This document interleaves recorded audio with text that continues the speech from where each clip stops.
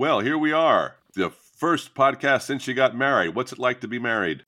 That would be a better question if we had recorded this after I was married instead of the week before. Yes, it's still a great mystery. Yeah, we're still recording It's still this. a great mystery.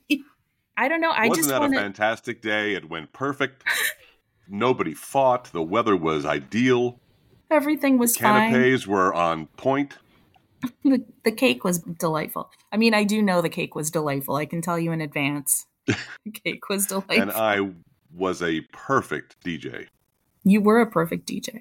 We're basically manifesting a perfect wedding day. Yes. And we're here to talk about Jennifer Mendelsohn, she's always been really smart and started her life as a journalist and then just fell into this passion that now guides her life in such a specific way. I love talking to her about that. I was so intrigued by her story. And you'll hear in the rest of the episode, I had nothing to say. I thought we were going to come into this story. Well, no, I thought we were going to come into this story and we would ask her, and then what happened, right? And, pepper her with questions. But instead, because she's a journalist, she tells her own story so well and paces it so well that I had nothing to say except, wow, the whole time. So the rest of this episode, I sound stupid because literally all I'm saying is, wow. To everything she said. Hopefully we'll get the same reaction from listeners because now that she's using DNA to reconnect Holocaust survivors and bringing about these amazing reunions, it's something that everybody should know is happening and recognize that it's a story that we don't see enough of, but it's out there. And sometimes people sort of struggle with this idea of I'm not doing anything important, if you're just doing your regular job.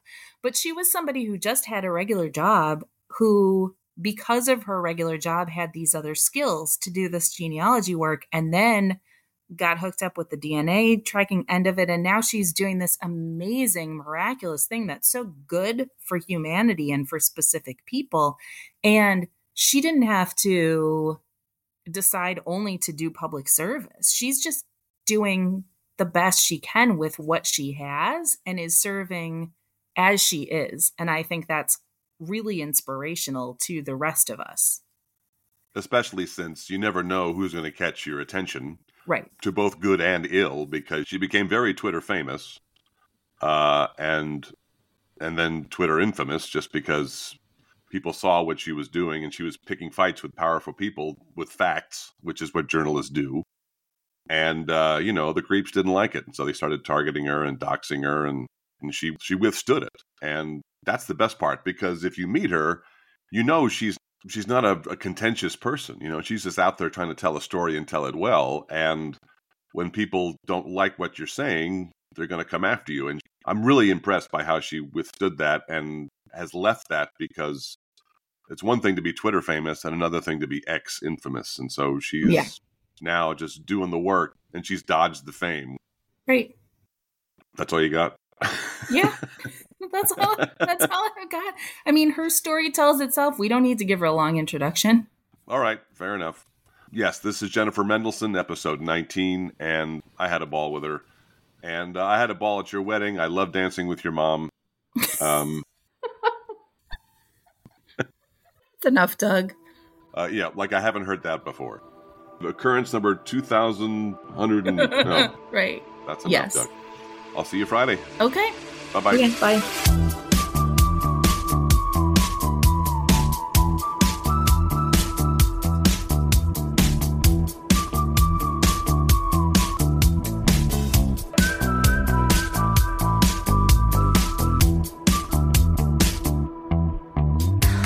That is Jennifer's video, and she debunks the idea that people's names were changed to Ellis Island. Oh, God, you found that?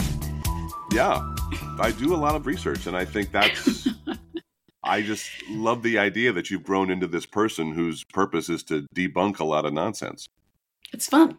How do you feel someone in your position who's trying to combat misinformation and disinformation, how much of a cross current do you think you're fighting as you're trying to get the word out?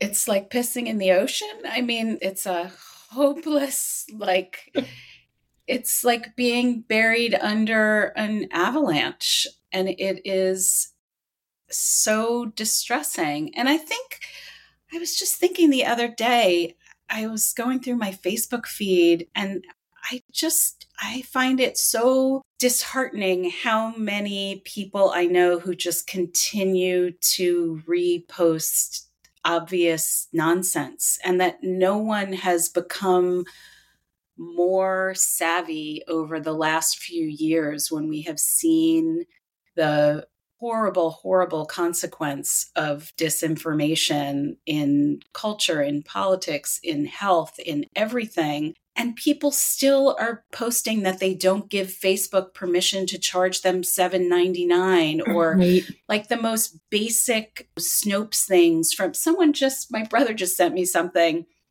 Oh, it was on 9/11.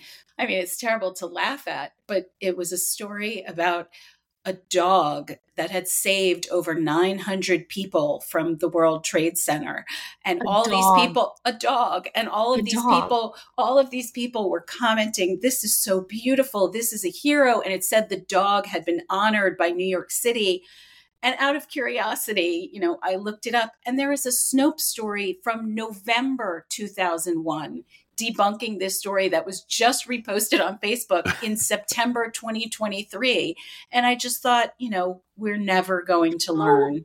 How would a dog have been at the World Trade Center or gone Well, into the Trade Center, or like this most might good, as well have been about a hippopotamus. like It's most good urban legends, there is a fascinating kernel of truth to the story. And I actually learned something amazing in the process, which is that this almost sounds too good to be true and like an urban legend, but it's 100% true. There was a blind man on one of the upper floors of the okay. World Trade Center who had a guide dog Right. who safely got him down. I think it was like 80 something floors. And he then went on the speaking circuit. And I think the sort of kernel of truth that a seeing eye dog saved somebody snowballed into the idea that a dog saved 900 people and was honored by New York City with a special citation. But does that tell you how parched we are for good news? How assiduously we'll gravitate towards something that gives us a dopamine hit, and makes us think that there's still hope for humanity. Well, but the other thing that makes that story clearly not true is that Rudy Giuliani would never have allowed himself to be upstaged by a dog. That's true.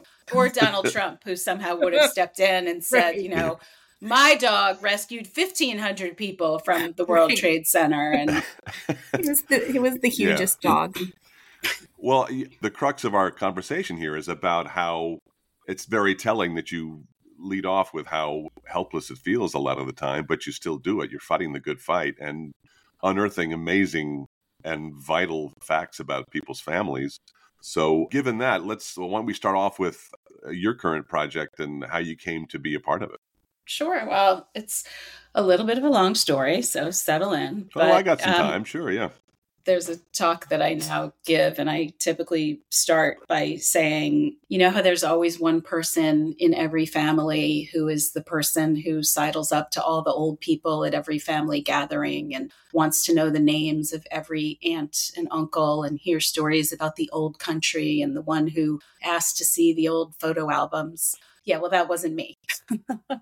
I mean, most genealogists start as that person, and just that person gets older. Even the journalists didn't want that to happen. I mean, there's still the search for the facts that must permeate somewhere. That will come in a later chapter of the story. But the truth is, I was not a born genealogist. My brother Daniel, who some of your listeners may know, is quite an accomplished writer and critic. He was that kid, and he was the one peppering my grandfather with questions and charting out the family tree. And I had no interest. I mean, a vague passing interest. Sure, it's cool. Oh, look at this picture of grandpa when, he was 18 years old and emigrating to America. But the burning questions were not ones that interested me. I was a journalist. I spent many years in my journalism career, and I did always have sort of a fascination with debunking.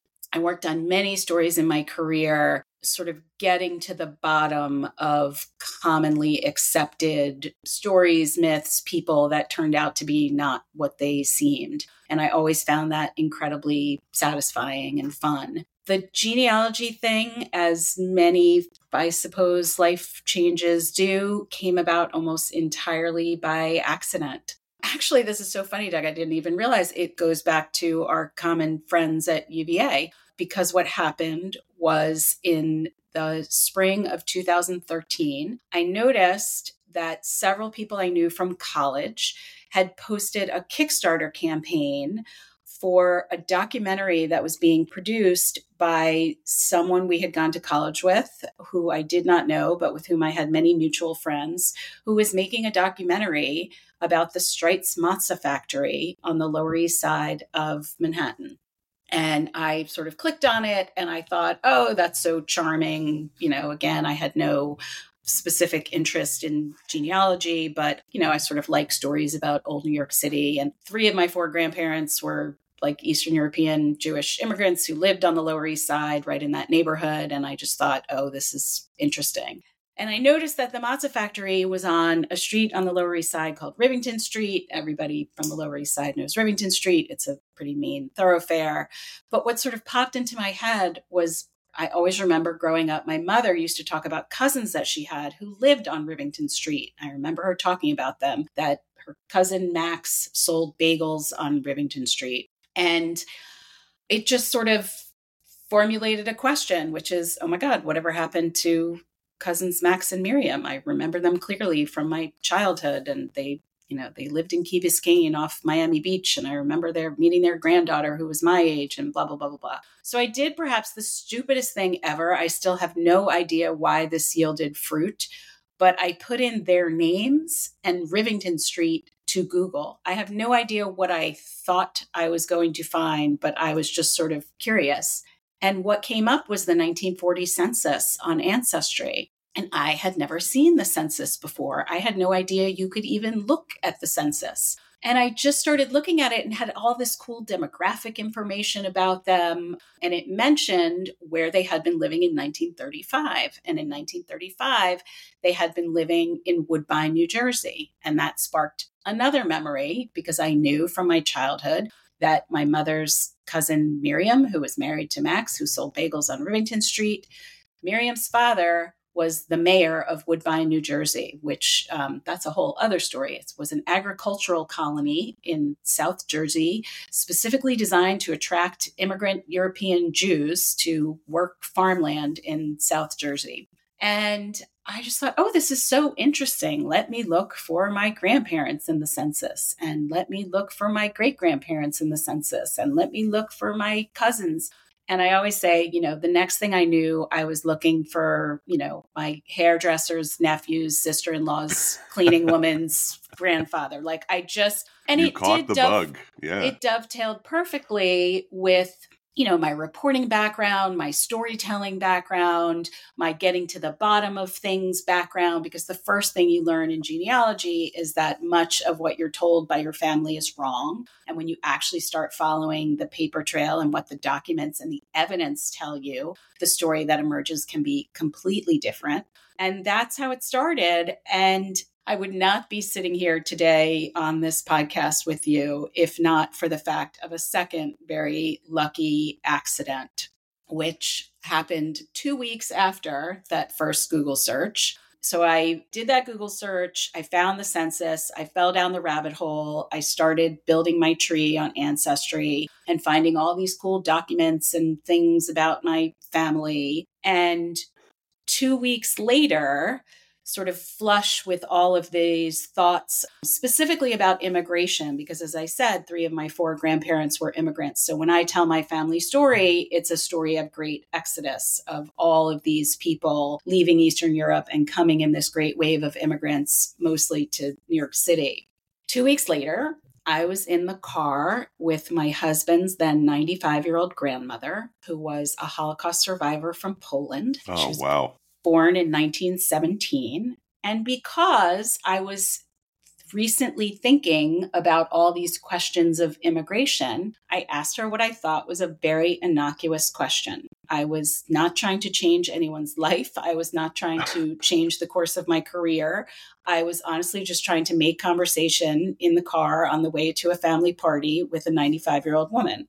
I knew that her family was sadly the reverse of my family. In her family, there were no immigrants except for her because she was the only one to survive, meaning no one had gotten out of Eastern Europe and they were all murdered.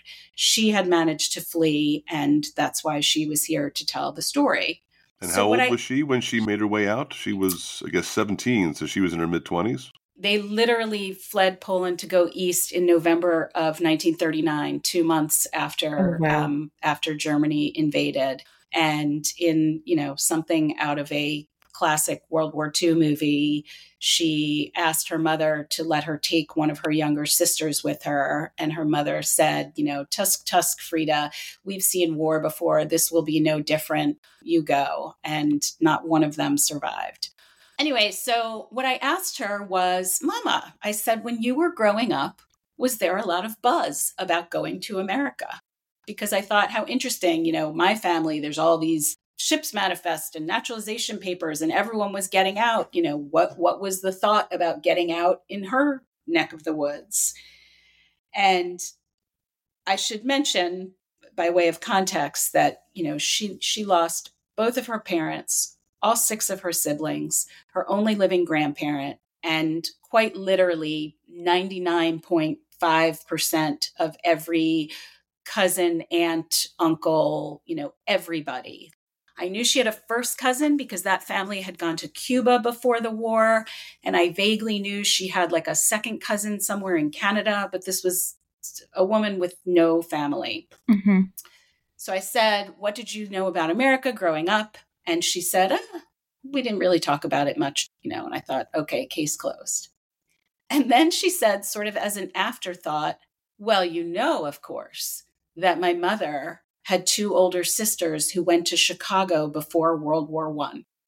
And I was like, oh. And I always say that in the cartoon retelling of this story, this is the point at which my eyes like bug horizontally out of my head. Because I was just like, wait a second. If your mother had sisters in Chicago, that means that you have family? And I remember sort of doing that like mental Rolodex, like, wait, no, her mother, that's not the cousin who went to Cuba, and that's not the people in Canada. Who is that? And I said, Mama, what are you talking about? Who are your mother's sisters who went to Chicago? What happened to them? Like, where are their kids? And she got very quiet and she said, I don't know. Her mother was supposed to join those sisters, but World War I broke out. She was never able to join them. And she said she lost touch with them and she had no idea what had become of them. And she said, I remember my mother crying over a photograph she had of the 2 of them, and they were wearing long black skirts. And that's the end of the story.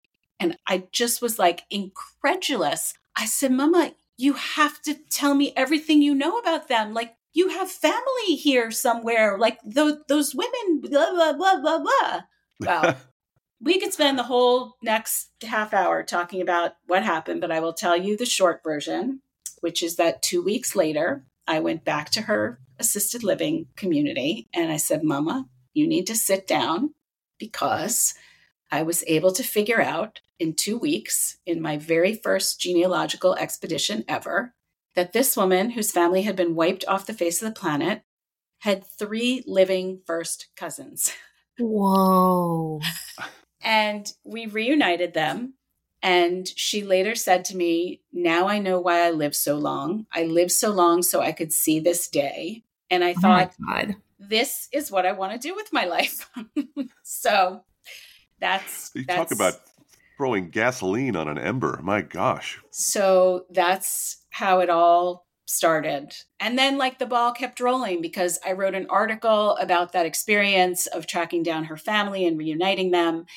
And then a family friend reached out to me because they read the article and they said, my father was adopted. Can you find his birth mother? And, I always joke, like, flush with exactly 1 genealogical success under my belt. I was like, sure, I'll find your birth family. But I did it. And they told me this has completely changed our lives. I reunited him with his half sister, and I was just completely sold. And that's the whole story. And it really is no different than reporting. It just requires the ability to carefully follow an information trail and not get sucked in by bad information and not get sucked in by confirmation bias. And so that's how it started. And I became hopelessly devoted to genealogy. So your training as a journalist was a big part of how you grew to become a professional genealogist. Right. It came very, very naturally to me. And I realized that's like a huge leg up. And sometimes people want to learn how to do that. And I find those skills very difficult to teach because they're just so sort of innate to me after having been a reporter for so many years. But I feel very lucky that my journalism career sort of equipped me for the second phase of my career. So let's use the flashback approach in terms of this screenplay, because cut to now this current project, this DNA project that you're a part of. Let's talk about that and then retrace your steps, how that amazing fortnight in your life led to where you are now. Obviously, just because of my personal bias and my own family tree, the vast majority of work that I do is on Jewish family trees. And I do a lot of work involving the Holocaust. Unfortunately, my own family was gravely impacted by the Holocaust. My husband's family, as I said, my mother-in-law was actually born during the war when they were doing forced labor in a camp in the Ural Mountains. And she came here at 15, not speaking English. That was sort of my genealogical frame of reference. And Jewish genealogy is sort of a world unto itself. For a lot of people, a lot of the challenges that Jewish genealogists face are quite different from the challenges that non-Jewish genealogists face. I have many times joked that we do everything they do, but in high heels and backwards, because, records are just a lot more difficult, and working with DNA, which was sort of the next thing that I became involved in, is also much more difficult because of the nature of Jewish history. And we are what is called an endogamous population, which makes it a lot more difficult to sort of decipher your DNA match list. But those things ultimately sort of coalesced. I got deeper and deeper involved in genealogy, Jewish genealogy. Then, DNA was sort of exploding. This was around like 2015, 2016. And I started becoming interested in learning about DNA and working with DNA. And that just sort of ultimately kind of morphed into the idea that DNA can be incredibly valuable for the Holocaust survivor community, because the Holocaust created many, many situations where the paper trail goes cold. There's a lot of situations of unknown parent cases, meaning children were hidden and only discovered through DNA that they are either not who they thought they were, or they just don't know who they are, and DNA is the only way to help them. And in order to solve those cases, you need a very deep understanding of working with Jewish DNA, and you need a very solid grounding in Jewish paper genealogy. And over the years, I had developed both of those things, and I started working on a lot of these cases. And that ultimately all came together in late November of 2022. My partner, Dr. Adina Newman, who's a Jewish genealogist based in Boston, and I teamed up with the Center for Jewish History in New York City, and we launched a project called the DNA Reunion Project. And after we had been running the program for like 6 weeks, we were given an unbelievably generous donation from Ancestry.com. They gave us 2,500 free DNA kits to test survivors with. So we have been chugging along for the past almost year, giving out those kits to survivors and working on cases of unknown identity and helping survivors use DNA to reconstruct their family trees, connect with relatives, et cetera, et cetera. That's what I've been thinking throughout this. Just how much DNA do you have to work with? Because for every person whose DNA is even on the grid, there must be so many more who aren't. It's funny. I feel like that's the question I get most from people who aren't familiar with how this works. Well, there you go. I'm very happy to fulfill the norm. Well, and I'm happy to explain. The way I can best explain it is that when somebody like me, whose family tree is known, takes a DNA test, you get sort of a random assortment of people on your match list who match you. Cousins related to you through, both of your parents and all four of your grandparents and all eight of your great grandparents, etc. And because I know my tree, I can fit usually all of those matches into my tree. Random person A, oh, they're related to my maternal grandfather. And it's like putting pieces into a pegboard. Boom, boom, boom, boom. I can do that because I have the existing tree. When you have a person with unknown parentage, you do the exact reverse and you reverse engineer the family tree off of the trees of those matches. So it's a completely happenstance process depending on who has tested. And the closer the match, the easier it is to do that reverse engineering process because you have left fewer generations to go through. But what we often find with these Jewish cases and these Holocaust cases is these people have nothing closer than like third cousins who share great great grandparents with you. So you have to do a lot of paper genealogy and a lot of decoding to be able to get down to who the parents are. It's that reverse engineering process. So we don't need these people's parents to have tested to match them. The best would be like a half sibling test. And that's like, okay, well, I'm your half sibling. We share one parent. Which one is it? That should be pretty able to figure out. Let's say you get a first cousin match. Okay, we share a set of grandparents. Which set of grandparents is it? Third cousins, it's a lot harder and you have to slog through, but it can be done. We don't need the parent. We just need a close enough match with a tree that we can, or a tree that we can build. Very often the tree doesn't exist, but we can build it. It's like the results tell you this is the family tree of someone. Who is that person? And you do that reverse engineering process to figure out who they are. And ultimately the trail will identify two parents. And that's what I was thinking about, because many people our age are suddenly very interested in genealogy and have many tools to pursue however much information they want to find. But the particular challenge that you have is there was this effort of comprehensive erasure 70, 80 years ago. And so you have that as well to kind of piece together, and the detective work must be that much more complicated and instinctual.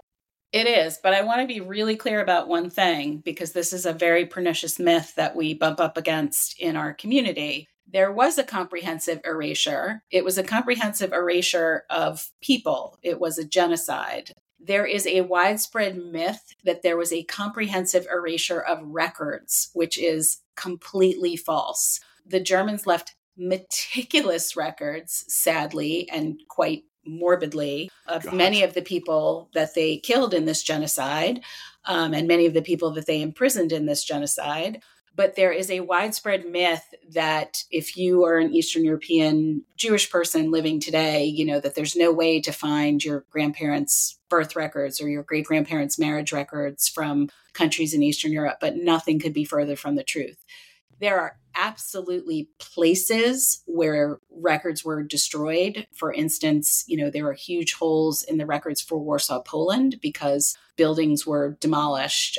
So there are many records that did not survive. But it was not the Nazis on a comprehensive mission to destroy Jewish records. That simply did not happen. Yeah, those are the visuals that we remember, and the idea that these records exist is just fascinatingly awful. There's both the records from the Holocaust, meaning records of, detainment, deportation, imprisonment, and murder sometimes. You can sometimes find the exact date that someone perished in a camp, not always. But I just want to make clear that vital records from before the Holocaust absolutely exists and are searchable and findable, and very often ridiculously easily online. I can pull up my great-great-grandmother's death certificate from Latvia from the 1890s, right now in a second on a free website. So you're finding a lot of records have been digitized and are that much more searchable and connectable. And in some ways, your job is getting a little easier just because absolutely those records exist and are much more easily accessed. I mean, not everything. There's still stuff we have to get in analog form, but it's night and day from when my brother Daniel was interested in 1973 in building his family tree, when he was like writing letters to the health department in New York City to try to find my grandmother's birth certificate, which I also could just pull up right now in 2 seconds on a website that New York City set up last year. Should we ascribe some significance to the thought that that was almost exactly 50 years ago? I don't know. Maybe it's, yeah, crazy. Okay, so I guess I'm just along for the ride on this podcast today, right? Because I knew what you were doing, but I didn't really know what it was. I didn't know what the entire process was. It's like double ledger work you're doing between the DNA part and the paper genealogy. And that part is super fascinating. When it all comes together, though, it is beyond exhilarating in a way that I can't even describe. I mean, I have cried many times, like when it all comes together and you figure out the answer and you can. Well, Magda cried a couple of times while you were talking earlier in the podcast. I did. Yeah, I mean, it's very, very heavy stuff. But, when we wrote the prospectus for the DNA Reunion Project, I pointed out, and I believe this, that I find it somewhat ironic that, there are so many social service agencies and projects and resources devoted to helping Holocaust survivors. Of course, everybody cares about Holocaust survivors and wants to help them. But there are virtually none until our project that are specifically devoted to giving Holocaust survivors back the very reason we care about them, which is because they lost their families. And I just thought it just seems so obvious that somebody should be doing this. The other piece that may be interesting about how this evolved was I was doing this work pro bono for a while. I was just taking on these cases as a volunteer and helping people, which I was perfectly happy to do. But at a certain point, I realized I was quite literally paying to do this because I was buying the DNA kits and I was buying the documents. And I thought, this is sort of ridiculous. Like, somebody can help me do this. Like, there needs to be some resources to make this happen. And that's why we were, fortunate to connect with the Center for Jewish History. And everybody that we told the idea to was like, duh, like, this is a no-brainer. Like, of course. And this is great. And it needs to happen immediately because these survivors are dying off and we need to test them while we can. And so it's been incredibly gratifying.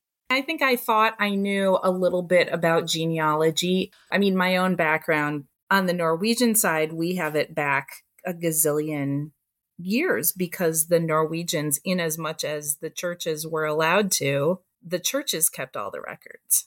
And then I took a class on Hungarian genealogy in which they said, hey, good luck, because the parts of Hungary that have been Hungary have changed hands so many times. There were so many different empires. Every time a new empire would come in, they would do some sort of reorganization. And sometimes that meant destroying records. And sometimes records were held at the churches and sometimes they were held someplace else. And all the lies that people did to immigrate to the US, because at one point Hungary had a bigger allotment for immigration because they had a larger number of people who were claiming to be Protestant instead of Catholic.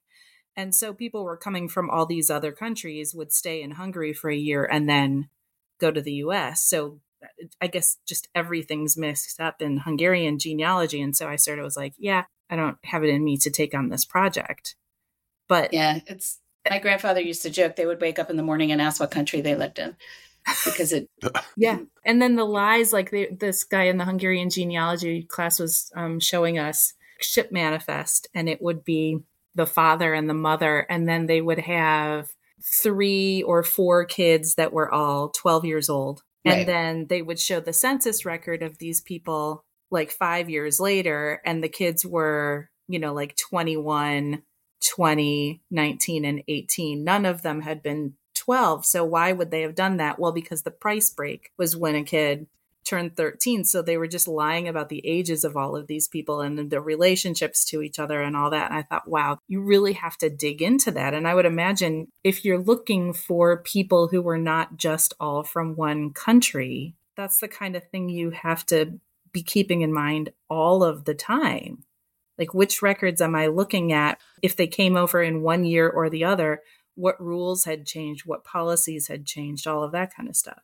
It can be complicated, but I think genealogy must like satisfy some weird OCD element in me, because there's nothing I love better than sort of a complicated, thorny, messed up tree to then go in and sort of figure it all out and make it all line up neatly. And, oh, yes, this is the same kid who said he was 12, but now he's 18. And this must be this person. And I find it incredibly satisfying when it all kind of clicks into place. I realized somewhere along the line, I had one of those like sweet, funny memories of childhood that when I was a kid, I used to love what are called logic grid puzzles. I don't know if you guys know what they are. That was like my favorite thing to do, where, Mr. Brown is not the one who lives next to Mr. Green. Mr. Smith does not have the blue house, and you'd have to like sort it all out and make it fit. And that's exactly what genealogy is. And I still love it. Like playing Clue, essentially. Right. 100%. I loved playing Clue also. There you go. My whole childhood just flashed before my eyes. And Magda and I met teaching LSAT games, which there's a whole deductive reasoning section, which is just like that. There are 6 people at a birthday party, and A must sit next to B, but D won't sit next to F. And if E is in seat 3, then where is G? Right. And it's really interesting because one of the things that, I don't know if it makes genealogy different, but maybe slightly unusual, is that we live in a world where there are so many public trees, meaning you can like look at other people's family trees on Ancestry and MyHeritage and Genie and a million different sites. And sometimes it's so easy to see where other people have gone wrong, seating the people at the wrong table. They sort of don't know how to distinguish between 2 people who have the same name. It's not uncommon to find 2 people with the same name who have a wife with the same name and a child with the same name who were born in the same year. And you have to be really rigorous. And I, every single day, come across other people and I can sort of see where they failed. By no means am I perfect. I make my share of mistakes, but I think my reporting training gives me, as we said earlier, a leg up in sort of how not to fall into those easy traps. Do you feel like you're getting better at it? I mean, I think as much as we want to rely on meticulous records, we want to pursue the truth and recognize that this is written down. But throughout all of this is the frailty and the flaws of humanity in terms of how much money changed hands, how forgetful somebody may have been. I mean, the possibilities are endless. And so as you develop a nose for that, do you think you've gotten better at discerning the wheat from the chaff? 100%, 1,000%. I was just saying to my partner, Dina, this morning, I was working on something yesterday, and I feel like one of the things on my to-do list for this afternoon is to sit down and reconstruct the steps I took to figure out this very thorny research question, because it was like a masterclass in how, if you pay attention to small details, it can all come together. And it was also like a great lesson in how, this was not a Holocaust case, but in how DNA matches can work together with paper records to build a robust tree and find all sorts of interesting details and flesh out your tree and learn the names of people. I saw one piece of information that led me to order a death certificate from New Jersey for the woman that I thought was mentioned. And I got the death certificate and it was a dead end because I didn't recognize any of the names on the death certificate. And then I picked it up again yesterday and started looking at the person's DNA matches. And one thing led to another thing, led to another thing. And all of a sudden I was like, aha, the person that signed that death certificate is her son-in-law. It all fits together, and then they all and now I know the names of 4 of this woman's great-grandmother's siblings that she had no idea she had. I know that her great-grandmother had a half-sister because the great-great-grandmother was remarried and blah, blah, blah, and that all was I like to say it's like playing concentration. You have to pay attention to the cards that you've seen and turn over, because the death certificate was signed by a Harry Rabinowitz and in Elizabeth, New Jersey. And that name meant absolutely nothing to me when I got that death certificate 3 weeks ago. But immediately when I started putting two and two together, I thought, aha, I followed the lead in a DNA match, and that person's great grandfather was living in the census with somebody else. And I followed the trail of that somebody else, and that led back to the death certificate. And you sort of have to have a million little pieces planted, and then you have to remember all the little pieces and sew it up in a nice, neat bundle. And it's fun. It's like when it all comes together. It's I the should also mention, catharsis. Yeah. in that woman's case, this is a woman I did her tree for. I donate some research to my synagogue silent auction every year. And following the trail of her maternal grandfather, I uncovered one of the greatest stories I think I've ever found. Her great-great-grandmother, a Russian immigrant woman living in Chicago in the 1880s. The great-great-grandfather died young, leaving her with a young son. And there were a million stories in the newspaper that the great-great-grandmother had been accused of burning down the great-great-grandfather's tavern for insurance money. You sort of picture a widowed woman trying to raise a child.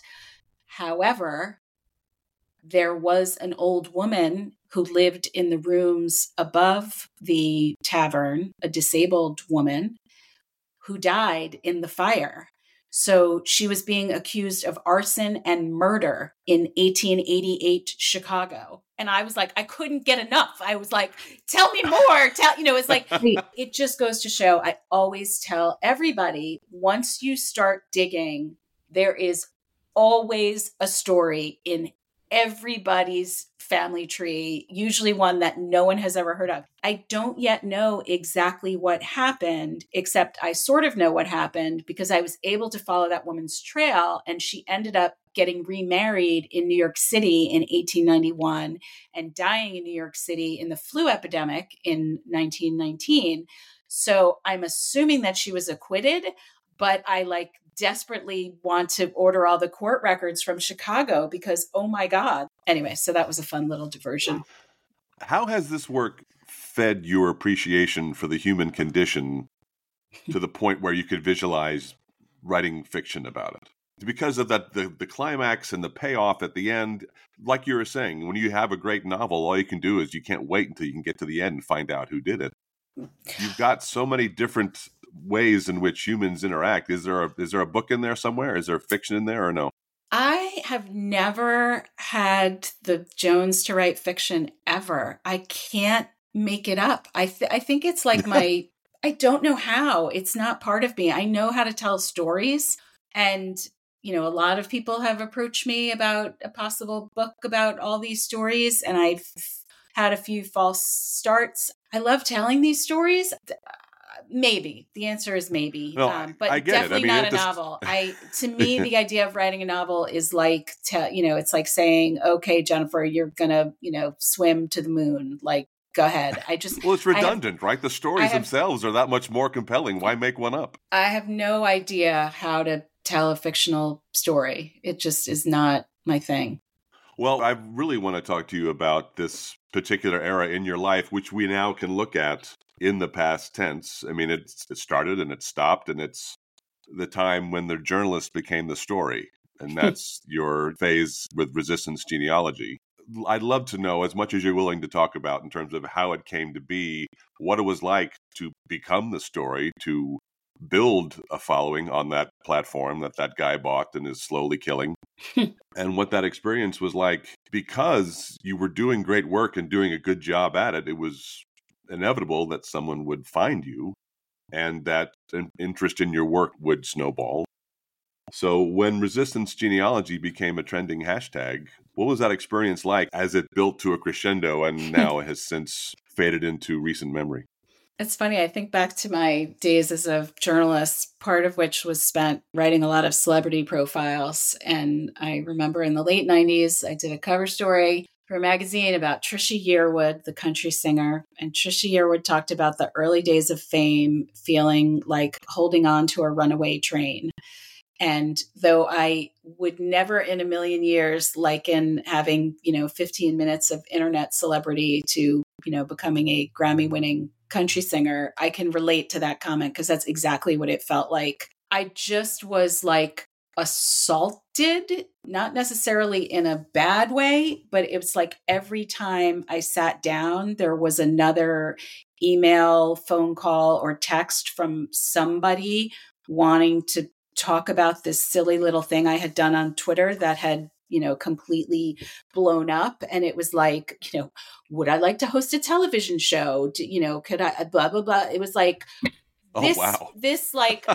that literally happened. And I did like the vultures just circled, didn't they? I did a video interview to host a TV show about genealogy. Like, I just was like, I think I said on Facebook at the time, and everyone kept asking me, what I was going to do with this. And I had decided what I was going to do was write a diet book because I had had no time to eat, for like weeks. And I suddenly like lost all this weight, and it was like the when your hashtag goes viral diet book, this is what you do because you don't have time to eat. But, that Two was like crackers over the sink. Exactly. That was a small moment. That sort of white hot interest didn't sustain. I mean, maybe we should explain what resistance genealogy was. What I basically on Twitter just started responding to politicians and pundits who were complaining about immigrants by sharing bits from their own family trees, which I was very easily able to build because I had been doing all this genealogy. And there was sort of an initial January of 2018, I had a tweet about Dan Scavino, who was the White House social media director, that went crazy viral. And I got, a whole lot of attention from that. And I have to say, in a personal moment of pride, they did a talk of the town piece in the New Yorker about me, which was like, I still cannot believe that happened. And it's framed in my kitchen because holy shit, like never in a million years. And then there was sort of a second wave in May of that year where another tweet about Tommy Lauren from Fox News went quite viral. And she ended up talking about me on Fox News. And there was a whole lot of buzz then. And then it, after that, it sort of died down. But I did amass a nice Twitter following, which was satisfying. It's satisfying because, as I have to say, somebody once called resistance genealogy one woman's bookish way of fighting back. And I sort of loved that because that's exactly what's wrong with that? Thank you. Well, that's exactly what I felt like it was. And I feel like it was a double-edged sword. I always say the fact that every single one of these stories ends the exact same way is either a reason to stop doing this or a reason to keep going. Like, how many times can you say the same thing? Unless you are Native American or you descend from enslaved people who were brought here against their will, every single American descends from immigrants. Every story goes back to a boat. It's just a question of how recent or how distant in time. It eventually sort of ran its course. But I think it was satisfying for a lot of people to sort of see the documents and the primary evidence. You can be up there, spouting nonsense about how immigrants need to speak English. But here's the 1910 census showing that your great grandmother had been here for 40 years and didn't speak English. And I think people found that satisfying and a sort of way to hedge against, all of the nonsense that was being thrown at us in 2018 by the Trump administration. So much gaslighting, so much lying, so much just bullshit slinging. And here were the facts.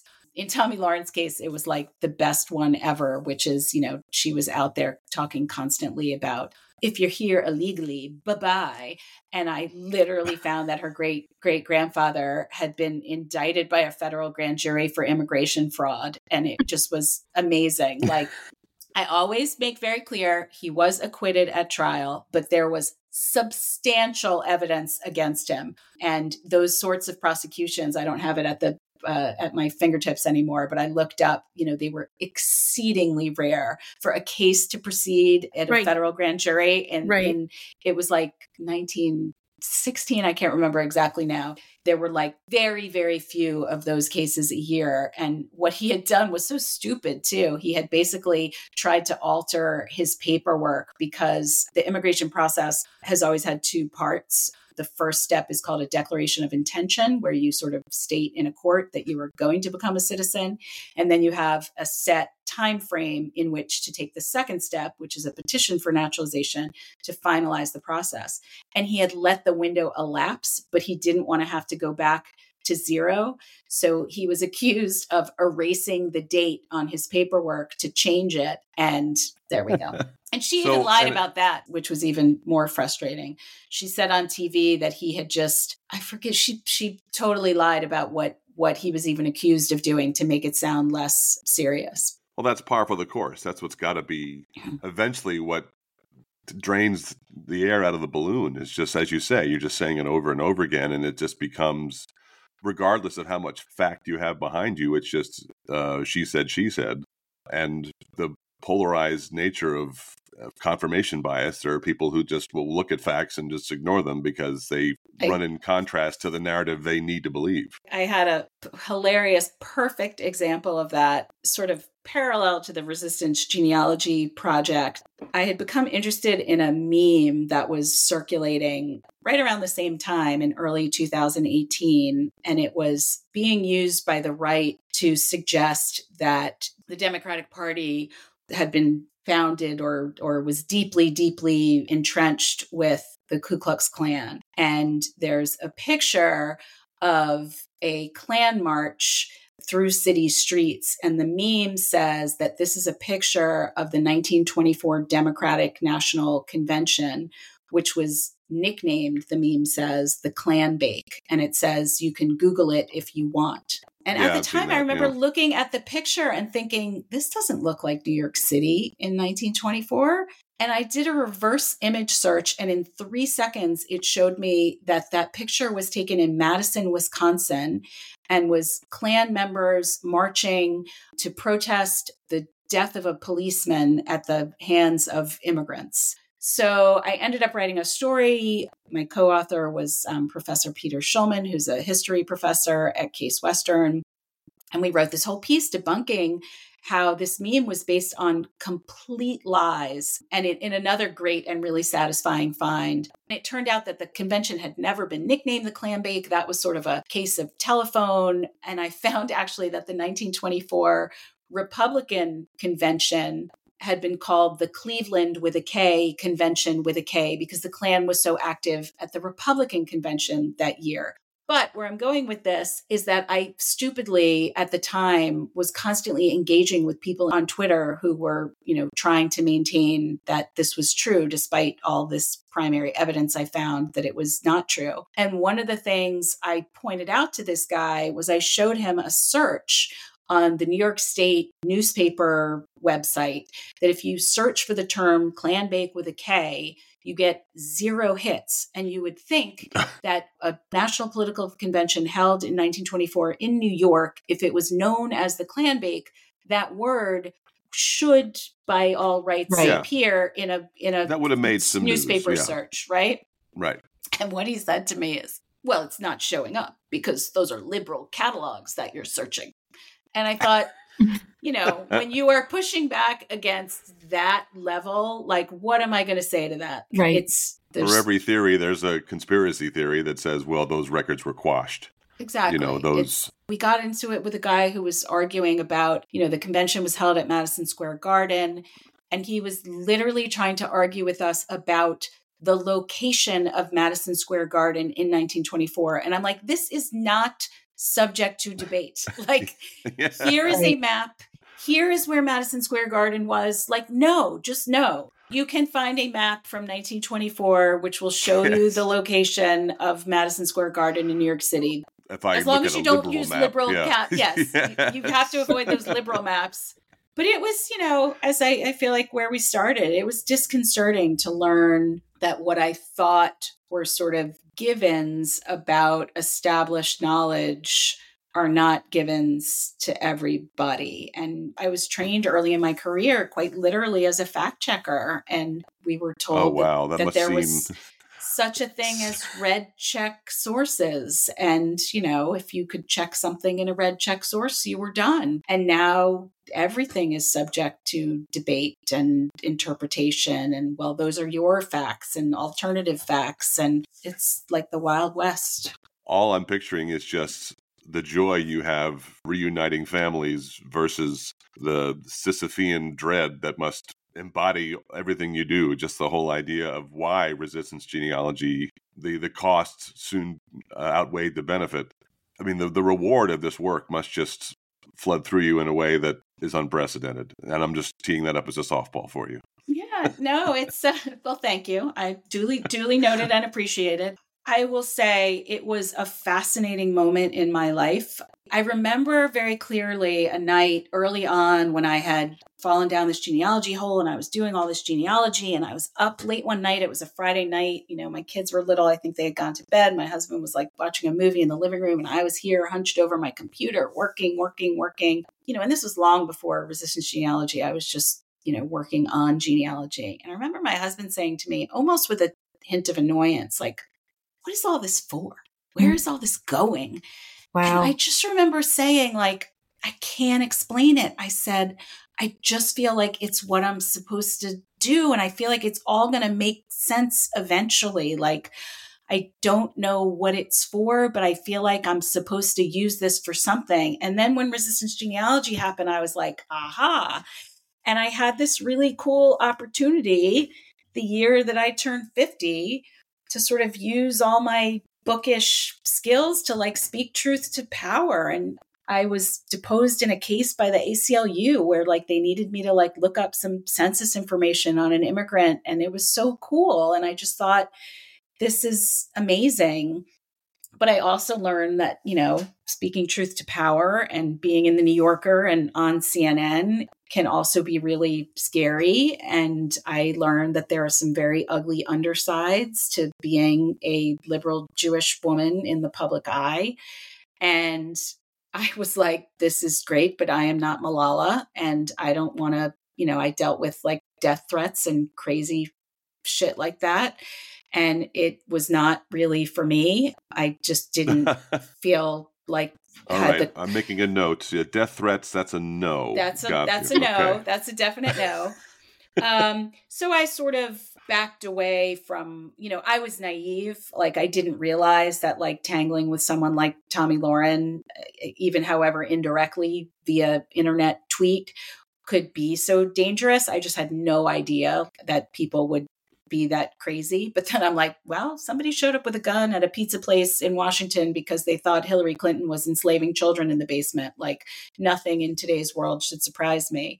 So I sort of backed off like the red hot political stuff. But to answer your question and bring it full circle, yes, what I am doing now could not be more satisfying, rewarding, and a beautiful use for whatever skills I have cultivated over the last 20 or 30 years of my career. So very happy to be where I am. I'm thinking about you and your husband because I just finished reading Fleischman is in Trouble. And so I'm in the whole mind about that. I love that book. I know Taffy. Oh, you do? Yeah. Yeah. When you read it, were you thinking, oh, this is so Libby? I definitely related to Libby. I know that world. I know the people in that book. It definitely resonated. As we conclude here, I wanted to talk a bit about journalism because that is who you are at your core. And you may not think of yourself as one anymore because you've really morphed into this whole new wonderful thing. Even now, as we're preparing for 24 and you're looking at the two front runners and it's like, okay, well, one guy has 91 felonies and the other guy is a little older. And there's just this, it's becoming once again, are we falling into the same both sidesism trap? Can the media help itself to figure out how to present this in a light that reflects lessons learned, or should we just learn to view what they give us more critically and recognize what the motivations are behind it? I don't know. And I don't even know if I'm equipped to answer that question. I mean, I'm not a media critic. I don't have the answers to the woes that have befallen our media climate, our media literacy. I guess I just feel like I continue to do my small part, whatever that may be, to sort of show people how you know what's true and what's not true, and how you use primary evidence to sort through and distinguish facts from lies. But I mean, I'm terrified, frankly, that we're no smarter. And I mean, the fact that he's running again and the front runner is just inconceivable to me. I'm stunned that he's still alive. That part really surprises me. Like he's kind of stuck together. It's like balsa wood and like duct tape. Like, I don't. Well, I think in many ways, your arc right now is a microcosm of what all of us feel. The idea of working at a macro level doesn't work because you just hit that same 50-50 wall. And I think what we're doing now is turning our efforts inward to work on a smaller scale and yet create real change, tangible change that we can point to and recognize that incrementally we can make this world a better place.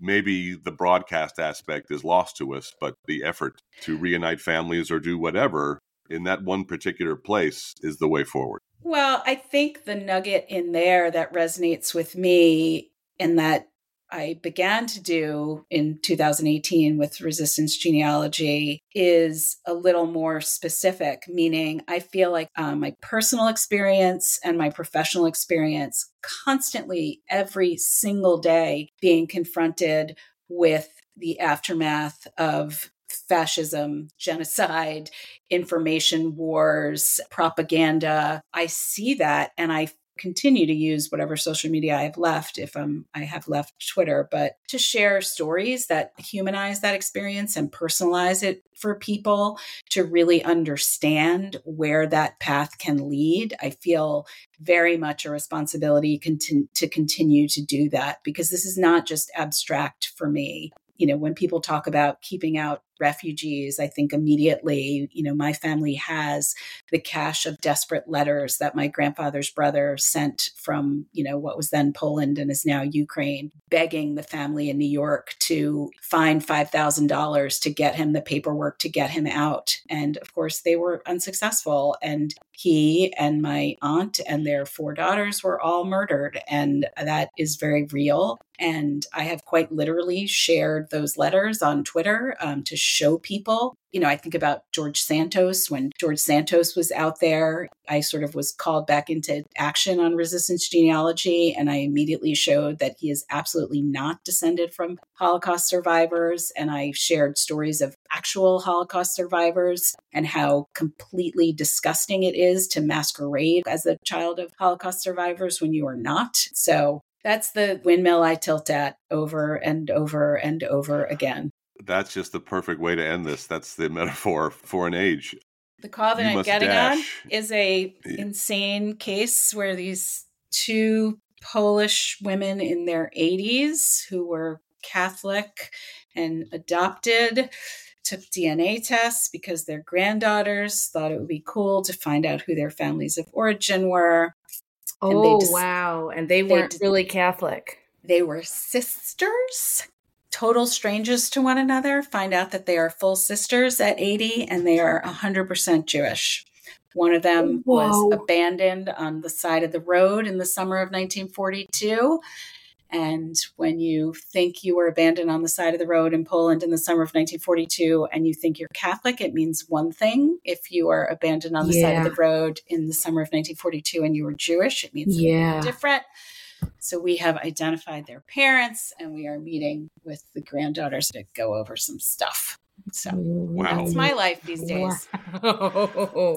So anybody who wants to hear more about this current project you're on, the DNA project, where can we find you online? Where can we find your writing, your efforts, and anybody who wants to learn more about what you're doing? It's very easy. Our website is dna.cjh for Center for Jewish History.org. And there's information on the project there. If you are a Holocaust survivor or the child of survivors, or you know a Holocaust survivor or the child of survivors, they can apply and get a free ancestry kit just by filling out a form on our website. The best way to find me is probably my public Facebook public page you can follow. I try to keep people updated of where I'm speaking, writing, doing whatever. I'm in all the places, I'm trying out all the new places. None of them is really sticking. I am on Instagram as Clever Title TK. I have a Substack that I rarely write in, when's that, et cetera, et cetera. When's that title coming? When are we going to get that Clever Title? The Clever Title still eludes me. So. Well, I'm so grateful you came on here. I've been wanting to talk to you about this for a long time. I've admired what you do. And thank you for discussing what you're doing and what your mindset is. And I'm really glad you found this place that accidentally fulfills you in ways you probably couldn't have predicted 30 years ago. Great. Thank you so much for having me. This was awesome. Thank you, listeners, for listening to episode 19 of the When the Flames Go Up podcast with Magda Zarin and me, Doug French. Our guest has been genealogical expert Jennifer Mendelsohn. We'll link to everything she mentioned in the show notes. We'll be back next week. Until then, thanks for listening. Bye-bye.